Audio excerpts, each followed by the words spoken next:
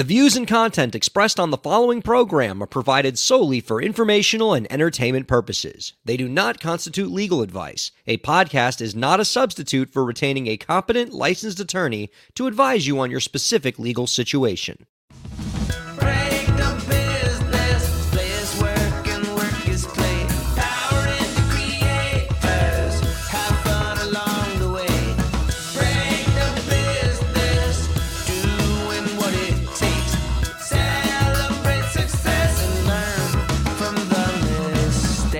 How's it going, everybody? Welcome to the show. This is Break the Business, where we empower indie creators and have some fun along the way. I'm Lauren Corella, and it is a pleasure to have you here this week. Not here this week would be Ryan, in case you didn't notice, but we do have our amazing co-host, Zach Sloan, so I will be bringing him out here to chat with us right now. Hey, Zach, how's it going? You know why Ryan's not here? Why is Ryan not here? He's scared to face me. And why is that, Zach? Because when the Nuggets go up, this is just Andy backstage. I'm taking a shot at Ryan, not you. When the Nuggets go up 3-0, they finish the series. But when the Heat go up 3-0, they let the Celtics win one. I know you Miami people are afraid to face me. It's fine. It's fine, Ryan. Then I get into my my NBA conspiracy theories where I'm like, do you know how much money they make on every postseason game? Like, they're like, look, we can't have both of these series go out in 4 games. Like, somebody's got to give us some more ticket sales. And Miami's like, that's all right. We'll give you one. And, you know. I'm sure Miami, known for its generosity. Yeah. Fair enough. Not I have to give you that one. And So as you were mentioning, we do have Andy Frasco backstage, who will be our guest in the second half of this show, and we are super looking forward to speaking with him. I know you are, Zach, because you are a fellow resident of the Denver area and a musician as well. He is going to be speaking with us about his world-saving podcast that is now on volume.com, which I cannot wait to talk to him about. Oh, I can't wait either. And you know, if you haven't heard Andy's podcast, you've probably heard his music. His band is fantastic. Also, a fantastic Twitter follow. You guys should check him out on Twitter. The dude's got a hilarious thing going on over there. He spends a lot of time on his cell phone, from what I've heard. I'm stoked to talk to this cat. Oh yeah, me too. About a lot of things. Like, the podcasting world is awesome and what he's doing with it, but he's bringing in musicians and entertainment people to have these discussions that need to happen, which is awesome, and has been doing it for a long time, but at the same time is an active touring musician. Yeah. Like, a lot. He's one of those on the road more than not people, and I'm excited to talk to him about that side as well. Oh, I mean, I always love hearing from people who are in the thick of it, because the perspective, you know, not that I have a problem with listening to people who used to do it or aspire to do it or whatever, but people who are actively doing it, they always have a perspective that I find to be the most useful. So, Andy, I'm looking forward. And once again, I'd like to reiterate, I'm trash talking Ryan's Miami Heat, not the Los Angeles Lakers. I would like to reiterate that. We'll have to send out our condolences in the second half. I know he's probably had to tap real deep into his mental health roots while he was mourning the last couple of days. I want to say the last couple of days, but I feel like that whole series has been a little rough for Lakers fans. So, again, see, this is Lauren talking about the Lakers, not me. I am here exclusively to trash the Heat. That is my job today. And in all fairness, I will say us Miami folk were, well, at least from the people I was around, were preferring not to have to go up against LeBron again, because we don't exactly love that conflict. So we were happy to watch them not be up against us. That was just terribly grammatically out of order there, but you got the picture. I'm looking forward to kicking Denver's butt, and by me I mean Miami. And I'm looking forward to, I think there needs to be a break the business bet. I think we need to have a bet of some sort. Assuming that Miami actually goes to the finals, who knows? That's not even a done deal. You may not make it. It's in the event Miami actually does it and actually closes out a series. I think there should be a Denver versus Miami break the business bet. I'm just saying. Again, if we're going to do that just as well as we did our Eurovision contest there. I won that, by the way. I would like did to point that out. you? Yes, because Because no one said competed so. against you? Yes, I said so I win. I win. So on the topics of other things that are happening in this world, I heard you prepped a AI overlord tip of the week based on this whole theory you have here. Yes. Any chance I can beg of you to share said tip with us? I do have the AI All overlord right. tip of the week. Here we go.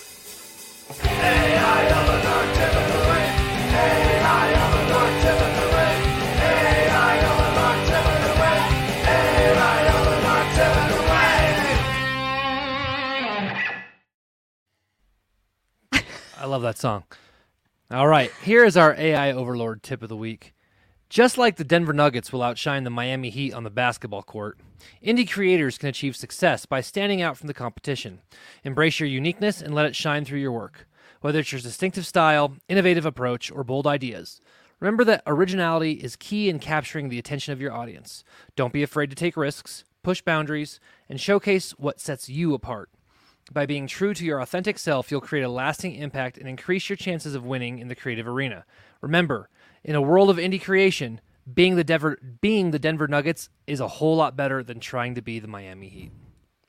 You had to go there. You had to bring Chad, our AI overlord. You had to bring him into your whole vicious vendetta. What's funny is I didn't even ask it to do that. I just said, "Will you give us an AI tip?" And it was like, "Sure." And then there was all this just hate in there. I don't know who did it. That's how you know it's listening to you. Yeah, that's fine. It's saying you're like, I didn't even mention it. And it's like, you didn't have to. Mm-hmm. We heard you mention it enough. Mm-hmm. The whole AI thing is really kind of still weirding me out, and not weirding me out as in it's going to take over our creative thinking, but more so it's going to bring us into a war between each other while it figures out what it's doing. I don't know if you've been paying much attention to all of this AI world that's happening with the writer's strike, and now oh my goodness, the artists going in. It's interesting to see that whole concept of, we've been talking about, is our creative writing going to be replaced, or at least partially replaced, with artificial intelligence writing? And it's one thing to talk about it. It's interesting to me to see how that's going to play out in terms of, I both agree that it is important to protect the rights and the payment, the ability to make money from our creative writers. And at the same time, it's weird to ask a bunch of studios and organizations that don't know what the future is to sign into something that says you can't have some shows that are written that way and some shows that aren't. And some, it would be a hard stance to win. And where's Ryan when I need legal advice? But it's an interesting situation to me because I want them to win, but I don't know how they'll feasibly come to that compromise. And I don't know either. And I think, and we're seeing this not just in television and movies, right? Like currently Universal's entered an agreement with with a company that makes AI music. Yeah. Right? For the soundscapes, right? Yes, exactly. And so this is something that that reaches far across not just, visual mediums, but, music as well. And there is this weird thing where I'm with you. I want to protect these writers. I want to make sure that they are taken care of. But at the same time, how do you say you can't use a tool? I think that I wonder if as this shifts, that you're going to see more of a premium put on editing and less on the initial writing, and that editing is where you make the big bucks. Well, and that's what I wasn't really thinking about until the writer's strike. That's one of the things that's actually brought up in their case, which made me go, is they're saying what they don't want to become is paid editors for artificial intelligence, because they're saying they see that too. Hey, look, somebody's going to come to us with a treatment and say, here's what this episode's going to be about. Can you clean up this script? And they're like, I want to be writing this. I don't want to be your professional editor of art. I'm not there to clean up artificial intelligence's work. I'm there to create my work. And I can see that. And I think that that's terrible for them. And that could be a future that they see ahead of them. Not, oh, it's going to replace me, but rather it's redefining my job to a job I don't want. Can I play devil's advocate? I'm a lawyer too. Please. Is that not oftentimes the goal of technology and of tools? To allow you to do something, to do something more efficiently so that you can make the overall product better. I don't love the idea, but to me, I'm torn. It feels almost inevitable. It feels like we're walking towards this time, and maybe we're walking in it now, where those initial drafts, it is almost irresponsible to do it entirely from scratch. I mean, in my lawyer days, I wish back when I practiced law, I had this to draft initial contracts. I mean, Ryan and I have played around with just drafting entertainment contracts. Not that we had used them, but like to get a rough starting spot, like it would be irresponsible not to do that. And to be clear, they do say that. They don't say you can't use it at all. They're saying if it's a tool, they get into writer's credits, blah, blah, blah. And I know I'm specifically talking on that front right now in terms of the Writers Guild, but that's, it's the precedent that gets set by whatever this settles out to be is going to bleed into the other industries. It's going to affect how we see the writing of a lot of things. And so I'm keeping an eye on it, because it fascinates me, but also because it's interesting. But they're saying they are okay with it being used as a tool, but they don't want it to be the initial creation. It needs to be credited very much like any other research. A producer printing up a Wikipedia page and saying, hey, this is something that happened. Can you write an episode on it? Can't be treated any differently than AI spitting out information and saying, hey, work on this. And so I don't know. I mean, we're seeing these conversations. In fact, you sent me an article not just, earlier today about what's going on currently in the European Parliament. Yeah. Right? I mean, they are wrestling with this on a scale that's larger than what we're talking about now. And as I look at what's going on around the world, sometimes it's hard for me to make heads or tails over what is actually best for the world and for creators. Yeah. Because the EU is really fighting with it. If you look at any of the legislative history of what they're dealing with right now, it is bonkers. And they're doing the paperwork. And again, once the precedents are set, like this is all uncharted ground. And now I feel like we're all these naysayers, roar, this is so terrible. But I see the pro on the other side too. Like you said, when there's this kind of progress with technology, it does take people out of the loop or redefine roles. God, please don't put writers in the same category as trash collectors, but I'm going there. So I think of trash collectors because we had people lifting up trash cans and dumping them into the bins, and they had to be a certain weight. And they went, wait, we can make a machine that picks it up and dumps the trash. And there were a bunch of people who went, do you know how many people you're taking out of work? They don't do that anymore. 3 people used to have to go on every truck, and now one guy drives a truck and picks it all up. And again, I don't want to put any kind of creative field in that, but they are kind of in some ways treating them like that, where they're just like a machine can replace what you do. And it's a strong fight for you can't replace the creative thinking process. You can even go side by side with it, but you can't replace it. And then at the same time, I go on the other side, from a studio's perspective, from Sony, who said, we'll make a deal that you can use AI created things for X and such. It is something that's its own thing. And I think it's also dangerous to say Disney and Universal and Paramount and Fox are never going to have anything entirely written by AI, because that's something they won't be allowed to explore if they agree to that complete thing. And then you get pop-up other organizations that aren't members of these guilds and unions, and now they can't compete with what the market may be in the future. And so it's hard for me to, I don't know.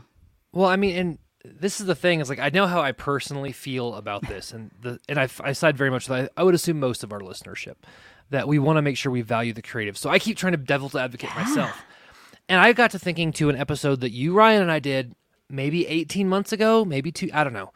And it was, wow, Hollywood is just recycling the same 5 movies over and over and over. And I'm sitting there today thinking about this going, wow, is AI how we break that cycle? Will people finally be willing to take risks if it's the new hot technology? And haven't we dealt with automation for as long as capitalism has pushed toward in this direction? I mean, is maybe the machine that we're fighting isn't AI, maybe it's capitalism. And these are these giant things that as an artist, I'm grappling with, and I'm like, I don't know how to combat it. I really don't. And that's where I'm torn. Like I see pros, I see cons, but more importantly, I see a changing world, which we're always a part of, but we're watching this change in the world, and I don't know what's going to happen. And I'm not in the position that a lot of people are, where it's my current right now, today, bread and butter. This is scaring me. And or this is my opportunity to make my name in a new way by harnessing this power. I'm feel like a bystander. I'm standing here going like, I don't know. But it's like a train wreck. Like I can't stop watching. Well, and I think one thing, and I've said this on the podcast a few times. I think in the age of AI as tied to music, this is where live bands have the opportunity to really make their place. And I actually want to talk to Andy about this, because if you have not seen Andy's band, they are a live powerhouse. Yeah. Right. And so they can attract fans in a way that AI just simply cannot. They don't bring music, they bring like an energy. Like it's ridiculous. And so I would be curious to hear what his thought is, because he's a active touring musician who puts on a heck of a live show. And so maybe he, kind of like me, secretly goes, maybe this AI thing is a good way to make live music more important again after the pandemic, where it sort of got pushed into the basements and into the living rooms for house concerts and things like that. Maybe now it's time to get it back out, main stage, big shows again. Andy, be ready for that backstage, dude, because I'm going to ask you about that. I think from an actor's point of view as well, and that's because that's kind of where my brain goes, and as they're bringing in the possibility of a SAG and an AFTRA strike going with it. And my brain is like, whoa, the performance unions used to have like a no strike clause. Because as a performer, as somebody who has majority of my life taken the words of someone else and turned them into real life by creating a character around it and creating an environment around it, the opportunity to take things entirely written by AI and see how human we can make them feel is also very interesting to me. Like when I thought about, well, what if the entire TV show was written by it? Like it might be god awful. But is that an opportunity? I want to say I don't ever want the opportunity to work on projects that are not written by human beings. Like I might want to see how that goes. It might be interesting. It might be fun to play. And I'm not saying that should take over anything. And I'm not saying that. I honestly think that what is brought by creators and the energy we talked about, Frasco and them, that the energy that is brought from people who bring of themselves to a space is something that can't be duplicated. You can read, you can listen, you can hear things, but you can't feel. And we learned that in the pandemic. When you put musicians in a room with their audience, when people communally laugh, when you feel the energy of somebody holding back, crying, sitting next to you that you've never met before, that's something we can't duplicate yet. And so like you said, live is a huge thing. And I see the tool that is AI supplementing what can happen live. But it's scary to think of the work that confuses us and then we get thrown off our guard. I don't know. Well, and a shameless plug, that's why when my band Dear Marcia hosts the Women Who Rock the Rockies annual event, I mean, we're trying to pull together as many live powerhouses as we can to make a communal experience for people who want to appreciate female-fronted bands in the United States or anywhere in the world. We haven't had an international act yet. But, I mean, that's what again, shameless plug, that's what we're trying to do here, in June. So, I don't know. I'm really interested to talk to Andy about this, but Lauren, can I shift you to pop culture for a moment? Please, because if you let me go down the AI rabbit hole, I don't know if I can dig myself back out. Well, I don't know if this is going to make you feel any better, but I think I would be ashamed of myself if I didn't mention the loss of Tina Turner today. Losing Tina Turner. I didn't know that. Yeah, I found out right before we went on air. I found out that as I was looking through Rolling Stone's Twitter feed, she was the first woman and the first black artist to appear on the cover of Rolling Stone. When she released What's Love Got to Do With It, she was the oldest female artist at the time to score a #1 hit. She's been inducted in the Rock and Roll Hall of Fame twice. Wow, I didn't know you could do that twice. She was in as a group and in as a solo artist. And my band, again, shameless plug, Dear Marcia, we love to do Proud Mary whenever we get the chance live. And she's one of those singers that you just love, and it kind of gutted me when I found out. So, Tina Turner, we love you very much, and you will be very, very missed. Oh, man. See, Zach Sloan, I can bring down the vibe anytime. I know. I thought I was a downer. That's a huge loss to the music community. Yes, she was 83, and you know, anybody who gets the name the Queen of Rock and Roll is good in my book. You know what I mean?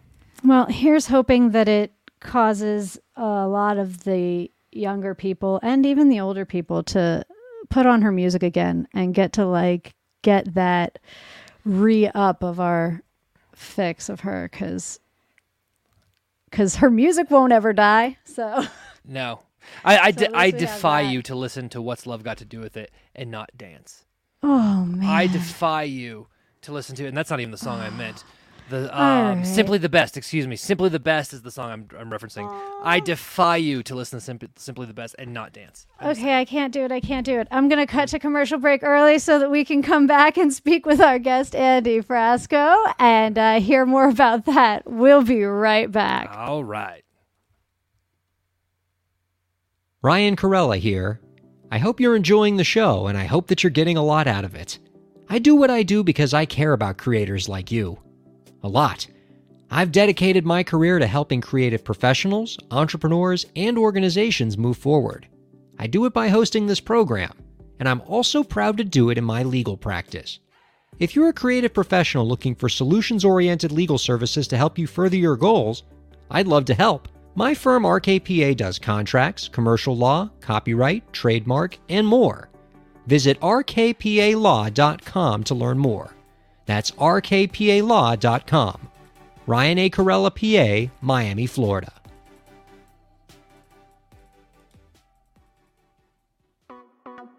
Streaming services for Break the Business provided by LEK Entertainment. LEK Entertainment is a full-service entertainment company offering everything from consultations to full-scale events and productions, including audio and video productions, voiceovers, staged theatrical productions, script and music development, and streaming services. For more information, visit lekentertainment.com. LEK Entertainment wants to help you bring your story to life.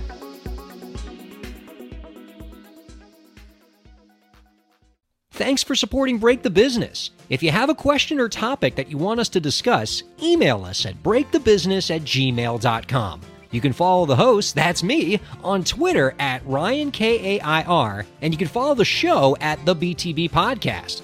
Be sure to subscribe to the show on Twitch, YouTube, and Facebook, and on all major podcast platforms. And now, let's get back to the show. Welcome back to Break the Business. I'm here with Zach Sloan. Ryan is still having his flight rerouted somewhere. He never even landed. Like, the plane is going somewhere other than Miami. There's been some really bad weather here, and I can't wait for Ryan to get back because this is his first trip with the new baby. And word. I know. I really want to hear how traveling in terrible weather with a new baby is going to go for him. I feel like that's a little schadenfreude right there, but I'm like, ooh, so how did it go? But hopefully he will be making it home safely. I almost feel bad about making fun of the Miami Heat knowing that, but I almost. know. Almost. He's in a terrible mood, I'm sure. But what should put us in a better mood is our guest, Andy Frasco.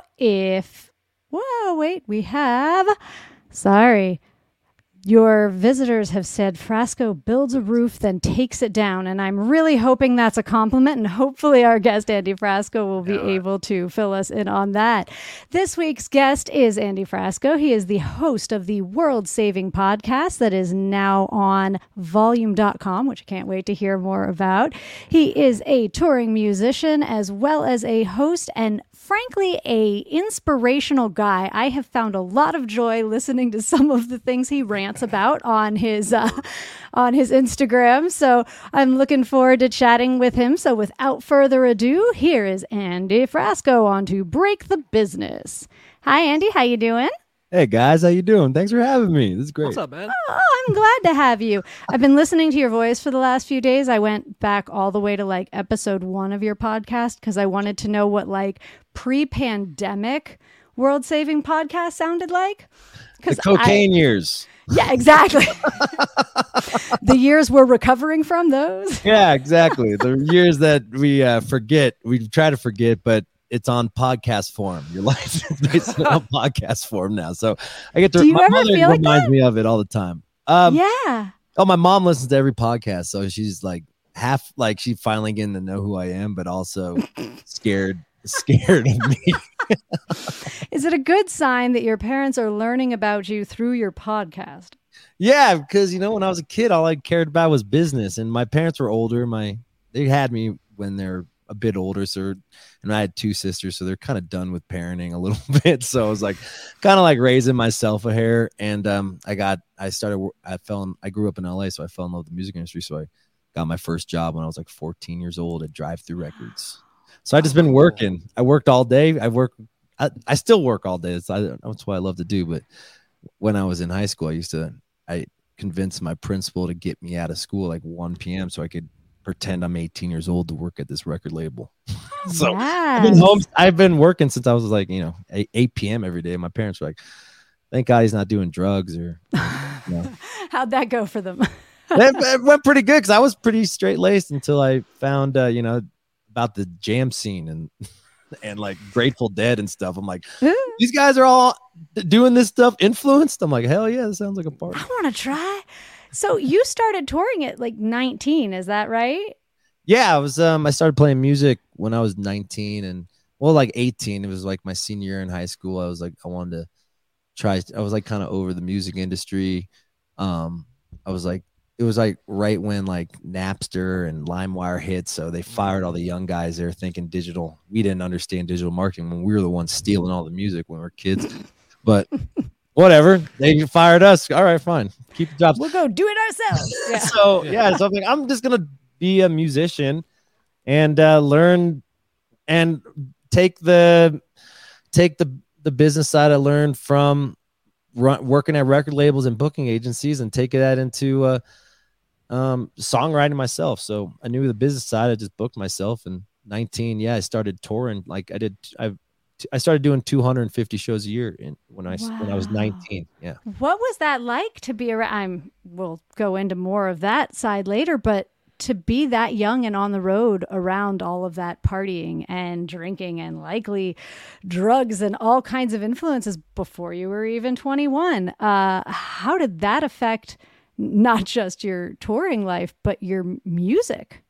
I mean, it sucked because I couldn't get into the bars. I'd have to like sit in the cars all day. Well, like I was Craigslisting musicians every night because I didn't have a band yet. So I was driving my van to each city and I'd like book a show. I'll say like in Kansas or something. I'd cold call, fake my name. So I was Drew Mitchell Frasco or whatever, Drew Mitchell because it wasn't cool to represent yourself. It still isn't, I guess, but that's lame. You should getting cooler. Yeah, it's getting cooler. And I was booking myself and I had to hire musicians in every city. I did like the Chuck Berry thing where he would just show up in town and I'd have like these 3-chord songs because that's all I knew was these 3 chords in C. And I'd just play like 3 hours of music and just like use and just, talk shit and stuff. And for the first 2 years, I couldn't drink or anything. So I was hyper focused. I was on MapQuest. That was when MapQuest was the thing. So I'm looking at the map. I'm driving, sleeping in the car, maybe, hook up with a girl or whatever, so I could have a place to sleep. It was just vagabond life. And, I that's when I fell in love with it, because I felt safe. Even when I was sleeping in a gas station parking lot by myself, I felt safe. And I think it was because I was, attempting to follow my dreams, which was, be in the music industry. So at what point would you say it stopped feeling like you were following your dreams and, a workaholic, and became more influenced by the road and taken outside of what sounds like a comfortable place for you? In what way? Like drugs or like? Yeah, I guess is my, I've heard I a think lot of your later in recovery stories, but then I hear like, did it burn you out? Was there a point where you kind of hit a transition, or did you not even notice the transition? No, because I was just, I like drinking. I didn't really like do blow every day. That wasn't my thing, because I was already so hyper. That just made me neurotic and horny. And it's like I couldn't work. It's like cocaine is a weird drug. I can't focus on when I'm on cocaine unless I'm like cleaning the house or something, or like doing something, not creative. Yeah, not creative on that. But what really opened my brain was when I started taking psilocybin mushrooms, and I was burnt out from the road. I was drinking every night. I was playing shows at all these clubs, and I didn't see any end to just doing this Groundhog Day, playing at clubs till 3 a.m., blacking out and waking up at 7 to drive 8 hours to the next city. It was just a Groundhog Day, and I just started getting burnt out, and I realized I wasn't doing it for the music anymore. I was doing it for the party, and it just put me in a bad spell, because why am I working so hard if I'm just partying all the time? It just didn't make any sense to me, because I need to work and I need to feel complete or fulfillment through the process of my work. Or even if it's like step by step, my career is going step by step. I need to see it going step by step. If I start like plateauing, I go crazy in my head. So I think that's what happened. So I cut down drinking, and I cut down the coke as much, cold turkey that, but I wasn't doing it that much. And then I was depressed, and I had to find a therapist, and I was on the road so much that it was just a pain in the, I couldn't talk about my therapy with my band, about my band, or whatever it is, so I couldn't talk about them. So I went into psilocybin, and I realized I was just sheltered, and I was finally I was always a closed book. And that's why I was working so much, because I was just suppressing my feelings, that I finally took psilocybin to finally talk about all the things why I'm running away from life, through work or whatever.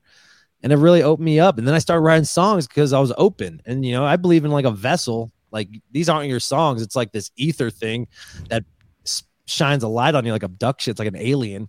And they go, we're going to talk about heartbreak. We're going to talk about optimism. And I finally woke up, and I finally felt the light. And I feel like I've been writing my best songs ever since. That was like 6 years ago.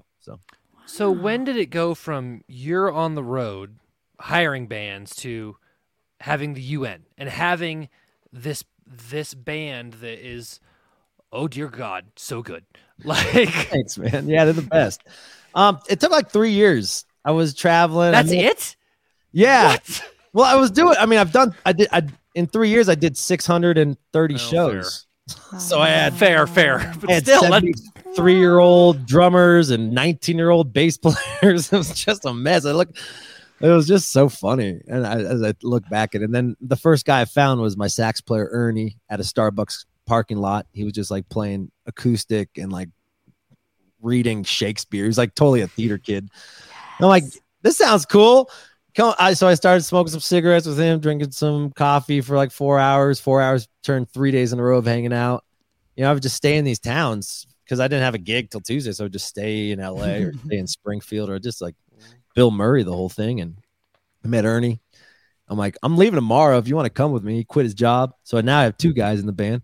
And then we drove to Springfield like 4 months later, and our guitar player at the time, my regional guitar player, Corey, couldn't make it. So we brought Sean over.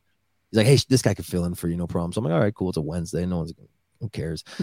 And he showed up and he's killing it. And I'm like, oh my God. So I asked him, I'm like, I'm going on, we're keep on going. So he came on the roads and now we have 3 guys. And then I shuffled through a couple drummers and then I went on, then I met Andy Avila and my drummer off Craigslist. And he lied to me. He said he graduated from USC. I'm like, oh, hell yeah, smart guy. But he was like University of South Compton. I'm like, oh, you got me bad. And so he was smart. He was smart. Yeah. Sounds all right. He joined the road. Streetwise. Yeah. And then I got Floyd. We found Floyd in Nantucket, Massachusetts, about 7 years ago. And Chris, we found 10 years ago when Darren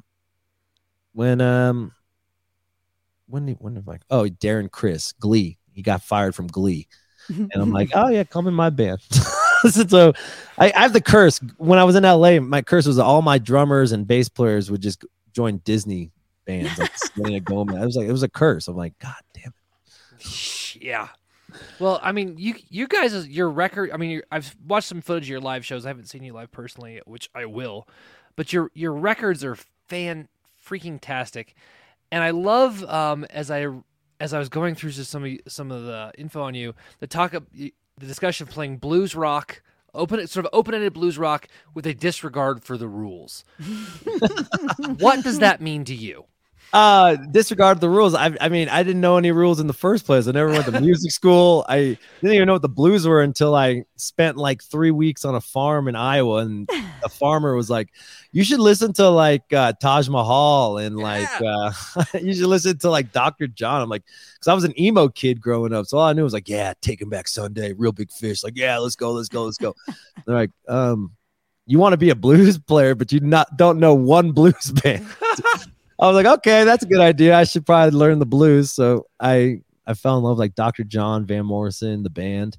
And that's when I started finding my sound, because I was like, oh, this music exists. It's not just in my head. Because I don't know if you have dreams when you're like 6th grade or 4th grade. You still like, I had this dream that I'd be in a blues band. I was like, or like a band that was just like rowdy and just throwing bottles at us, and we have chicken wire everywhere. Yeah, some Blues Brothers stuff. Blues Brothers style. I thought I was gonna be in a band like that, and I was like, I don't know, because I don't know, a lot of pop punk bands don't really have piano based bands besides something corporate or something. And right. I was like, I'll be a blues piano player. I'll be like Jerry Lee Lewis.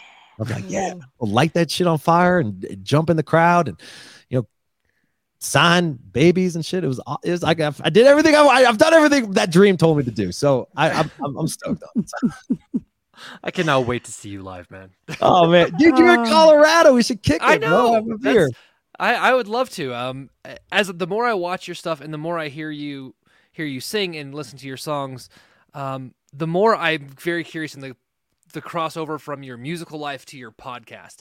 Can you talk a little bit about your podcast getting on Volume? I mean, that's a big deal. People don't know. Can we maybe start there? Will you talk a little bit about your partnership with Volume?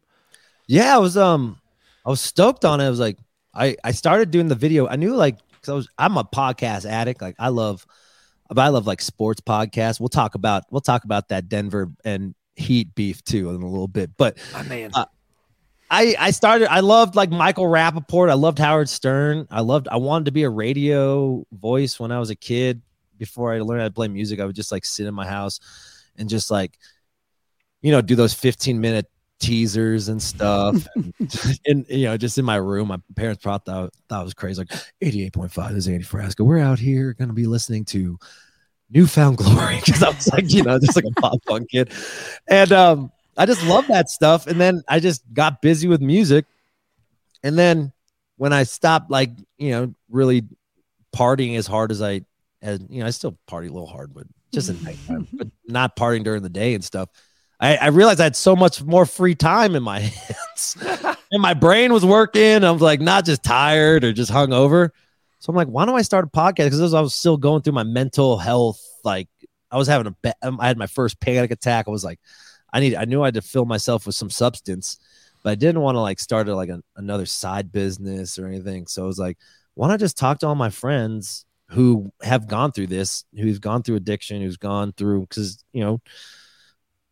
being in a band for so many years, I have all these like crazy musicians who have these crazy stories about fighting addiction and fighting their mental struggles, because being on the road is hard. And not a lot of people realize how hard it is to live in a coffee can your whole, I've lived in a coffee can, a van for 15 years and I just don't know anything better. And so when you can't really relate to your mom, like you come home for Christmas and you're shaking from dehydration and being cold in the van. Like, you don't want to tell your mom you're in a van. You already told her like you're kicking ass in life. So like, hey, yeah, mom, actually forgot to bring 2 blankets in the van. So I'm a little cold, whatever it is. Right. It's just part of the game. And but now she listens to your podcast. So she knows she listens to my podcast. She listens to my music. She's like my number 1 fan. And she supported me when I went on my first tour when I was 17. She said yes. And I think that's what changed my life. So I love the road. And a lot of people don't realize how hard the road is. So going back to talking about podcasts, not about me, Andy. Yeah. That's okay. This is fascinating. I like them both. Yeah. So I was talking, my first interview was Mike Dillon and Vince Herman and George Porter, and talking about, George Porter's in the meter who lost all his royalties. Like same thing you're talking about the AI thing. That, the new age stuff they're going to come after the musicians with the Spotify royalties and stuff too. So we could talk about that, I guess, too, in a little bit. But I want to talk to these dudes about addiction and mental health and try to realize that I'm not effing crazy, that other people are going through this. Mm-hmm. And from that, now 200 interviews later, I'm starting to become like the Oprah of the jam scene or something. Everyone just like won't talk. They won't talk to their wives about it, but they'll like spill the tea with me. It's awesome. Yeah, and for our listeners who aren't familiar with his podcast, check it out. I mean, just from your volume.com page, I see you've had Bootsy Collins on, which, oh, come on. That's ridiculous. Daniel Rateliff, Melissa Etheridge. I mean, Stevie Van Zandt, come on. Yeah. Come on. That was crazy. I mean, my mom loves Stevie. She was like, she's menopausal, and she was like getting wet over that interview. I'm like, oh, yeah, let's go. Well, and it's not all music either. Like you get to listen to them talk about things they can't talk. Well, they obviously can, but don't feel like they can, and open up. And I think that's huge. And that's why I fell in love with the long form interview. On the radio, you only get 10 minutes with your favorite musicians. My goal is to spread it out and give them an hour of talking so we could like actually get to it. Like everyone hears about your effing record or that guitar solo that you did on track 6. Let's not talk about that. Let's talk about what you want to be. Let's talk about what hurts you, what struggles you have, and let's try to figure out how to do this thing together and live long lives. Because, you see a lot of musicians who end their life too soon. And sometimes I think like maybe they just didn't have anyone to talk to about this because this life is lonely. So we're all here together. So that's all I'm trying to do with this thing. I love that. And I love the energy that you bring to all of them. I don't think I haven't listened to all of them, but I don't think I heard one episode where your guest wasn't laughing with you at some point. And that's a huge medicine too. You know what I mean? Like you have fun with them. It's a fun show to listen to. This gig sucks, so hard. You get 2 hours of awesomeness. Everything else sucks.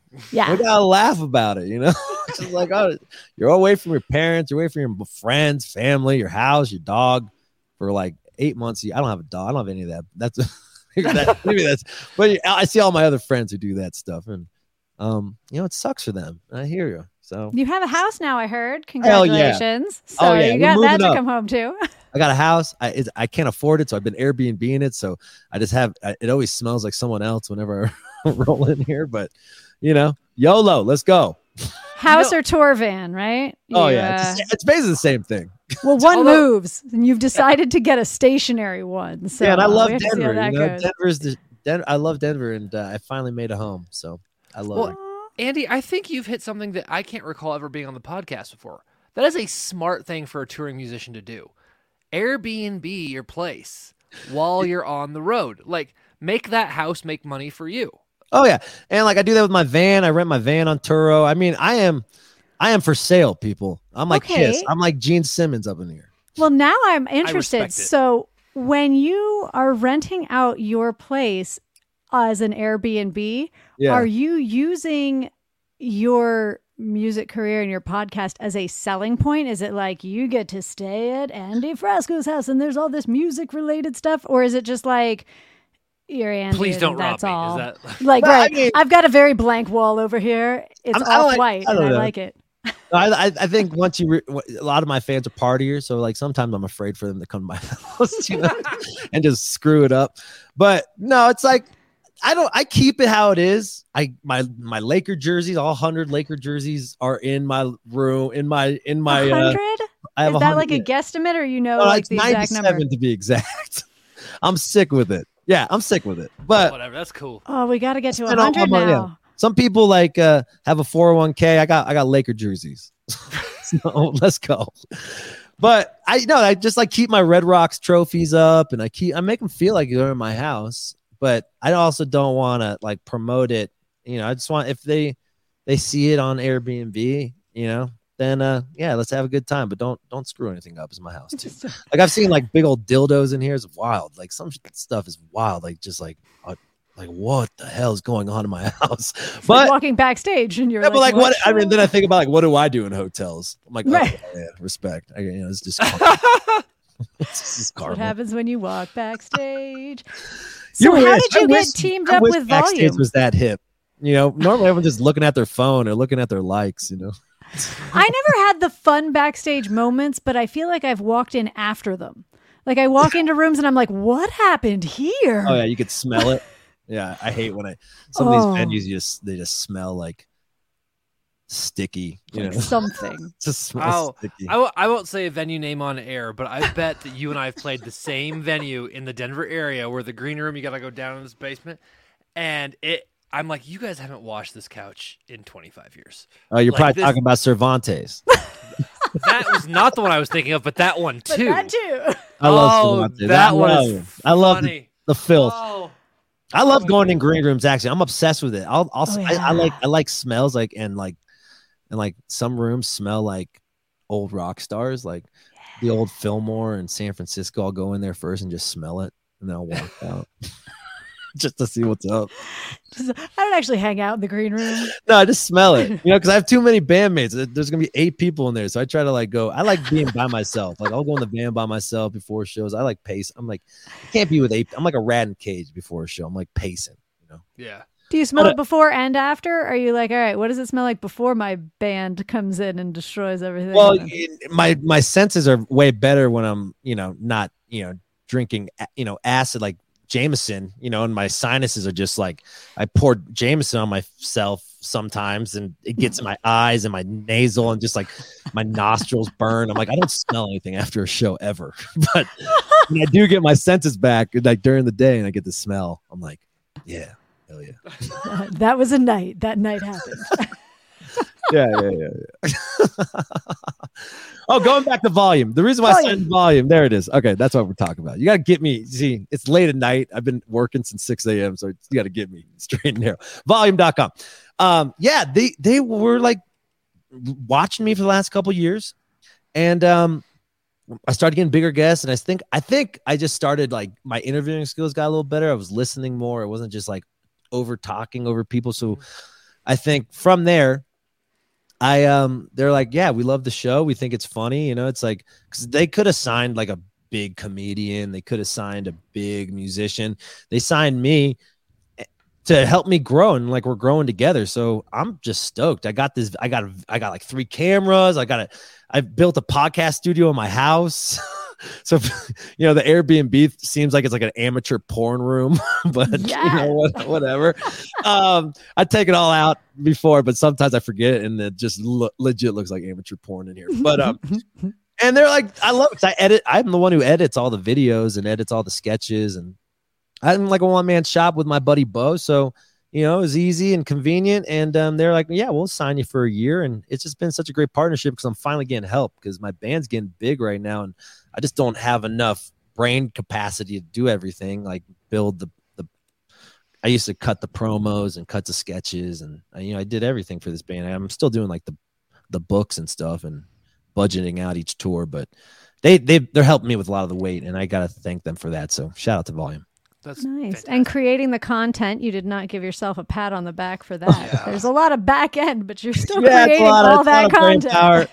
But I love it because people really care about the podcast, and they really care about what I have to say and what I'm doing with my life. And sometimes they're just watching the train wreck about to happen because they know sometimes when I get back on the bender, sometimes I'll have like a couple week bender. Sometimes they start feeling it on my Tuesday mornings or my Monday morning motivation. It's like, oh, he's back on the sauce, isn't he? So, and you've been open about that, which is, has that been helpful towards your, I don't want to say sobriety, because I actually applaud the fact that you seem to have found that middle ground where it's not an all or nothing thing. You can kind of normalize. But did that, I don't want to say help, does having that outlet for you get you back on track? Is it some form of accountability? Yeah. And it's like, I don't know, like you nailed it on the head. If you make yourself accountable and say, hey, everyone's going to screw up. Everyone's going to, you're going to get a curveball, you're going to get a heartbreak, or you're not going to get that job, or maybe your relationships in life, are not good, and you're going to curveball and maybe relapse for a couple of days. You got to like not beat yourself up about that and just get back on the horse and fight again, because a lot of people, I get crapped on a lot for talking about publicly about my intake of alcohol and stuff, because I preach mental health and stuff. But for me, talking publicly about it is putting the work in.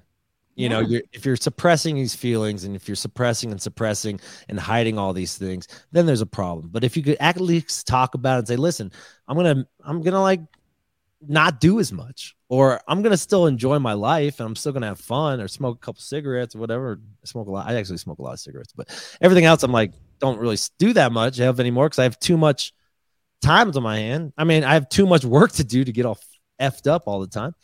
Now, you got to put yourself accountable and say, listen, you're screwing up your liver, screwing up your lungs. What are you going to do about it? You're going to let that win, or you're going to get out there and fight. So every day I fight. So that's what I'm trying to do. And it sounds like you're helping others fight as well, which is good, giving them a place to feel like they're not alone in that fight. There's more of us than we think. You can't be honest with yourself. Who are you going to be honest with? Your therapist. Yeah. Oh, true. What if the therapist is not there at 4 a.m.? You got to be stuck with that anxiety. Yeah. That's happened to me a couple of times for me, a little too many edibles, where I'm just locked in the, and, I had to call my friend, like, I'm dying. My throat is dry. She's like, you were just high. Like, what's happening? Like when you go through anxiety, it doesn't matter what triggers it. Then your body goes into warning attack mode, and then all your demons start coming out, and then you start getting freaked out.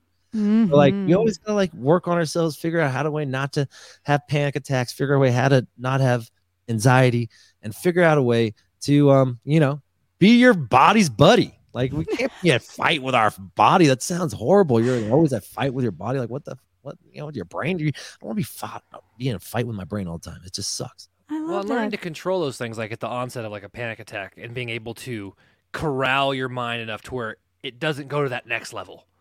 Right? Like you're able to get the tools in place so that you can stop it, or maybe even pull it back before it's off that deep end. And that's such a huge skill that takes, and a lot of people have to quit completely. A lot of people can't do that. And that's okay too. Yeah. I just know how I could control myself. I know I don't never take anything to the limit. And when I do, I look myself in the mirror in the morning and said, just shake my head like, you're bigger than that. You're stronger than that. Go get them. So the intro to each of your podcasts, for those of you that have not tuned into the World Saving Podcast, are these lovely little clips of somebody yelling at you for something. My manager. It changes regularly, but he's yelling at you for something. Everyone's yelling at me. My manager, my parents, my publicist. It's just like God. Damn it, chill out, everyone. I got it under control. Where did that come from? And are you, curating that? I was just interested, does that come out before you do any content? You're like, well, let's see what they're ripping on me for this week. Or are you guys you got to come up with something to rip on me for? Yeah, no, they don't need any help. I deserve all of it. Yeah. But, they give my manager is this neurotic Jewish man from Denver. He's like, he manages a lot of like songwriter, like the Dawes and His Gold Messenger and all these bands who don't really get in trouble. They just, do their music, love their wives, and, get to dinner by 8:00. They're not that tired. Like Zach Sloan. Yeah, like Zach. Zach, you're a family man. Yeah. Yeah. Come I hang see out how at Dear clean that basement is. You are a family man, dog. I know you. Yeah, come see my band, Dear Marshall. Just see how clean cut we are. You put it on the stage, and then you get home by dinner. Yeah, which isn't bad.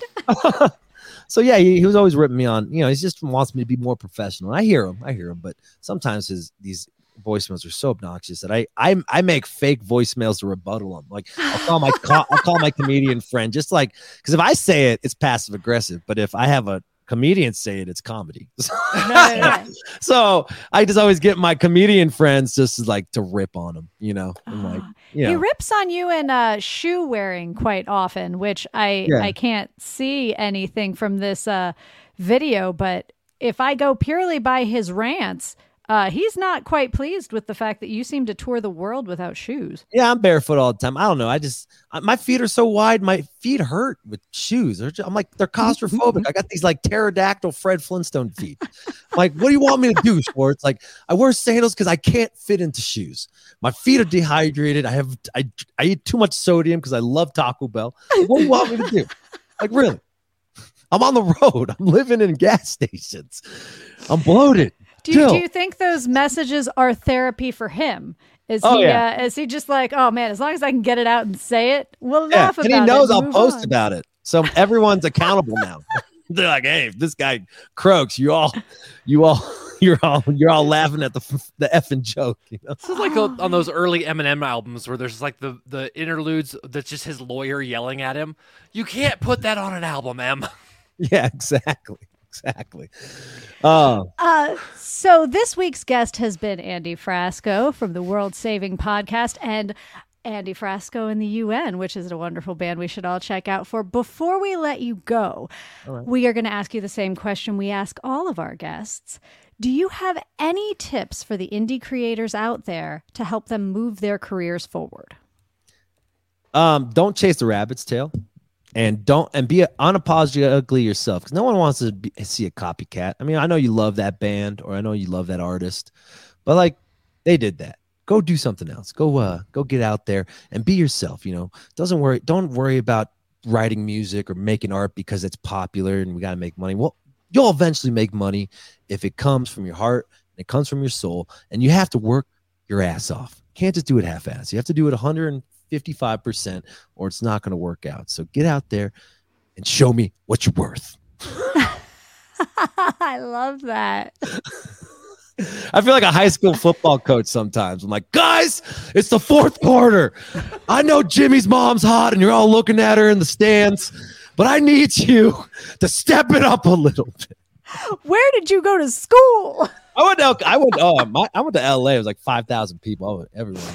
Everybody's mom was beautiful. They walked out of the course, and you was like, where are you going? I'm like, everyone. I'm like, private school heaven. I'm like, oh my God, everyone is hot here. Everyone. And I'm just out here with a little Jewish afro. It was like 225 pounds at the time. I'm like, I ain't getting laid. No, I better be in a band or something, because that's the only way I'm getting laid. And that's how it starts for most of us.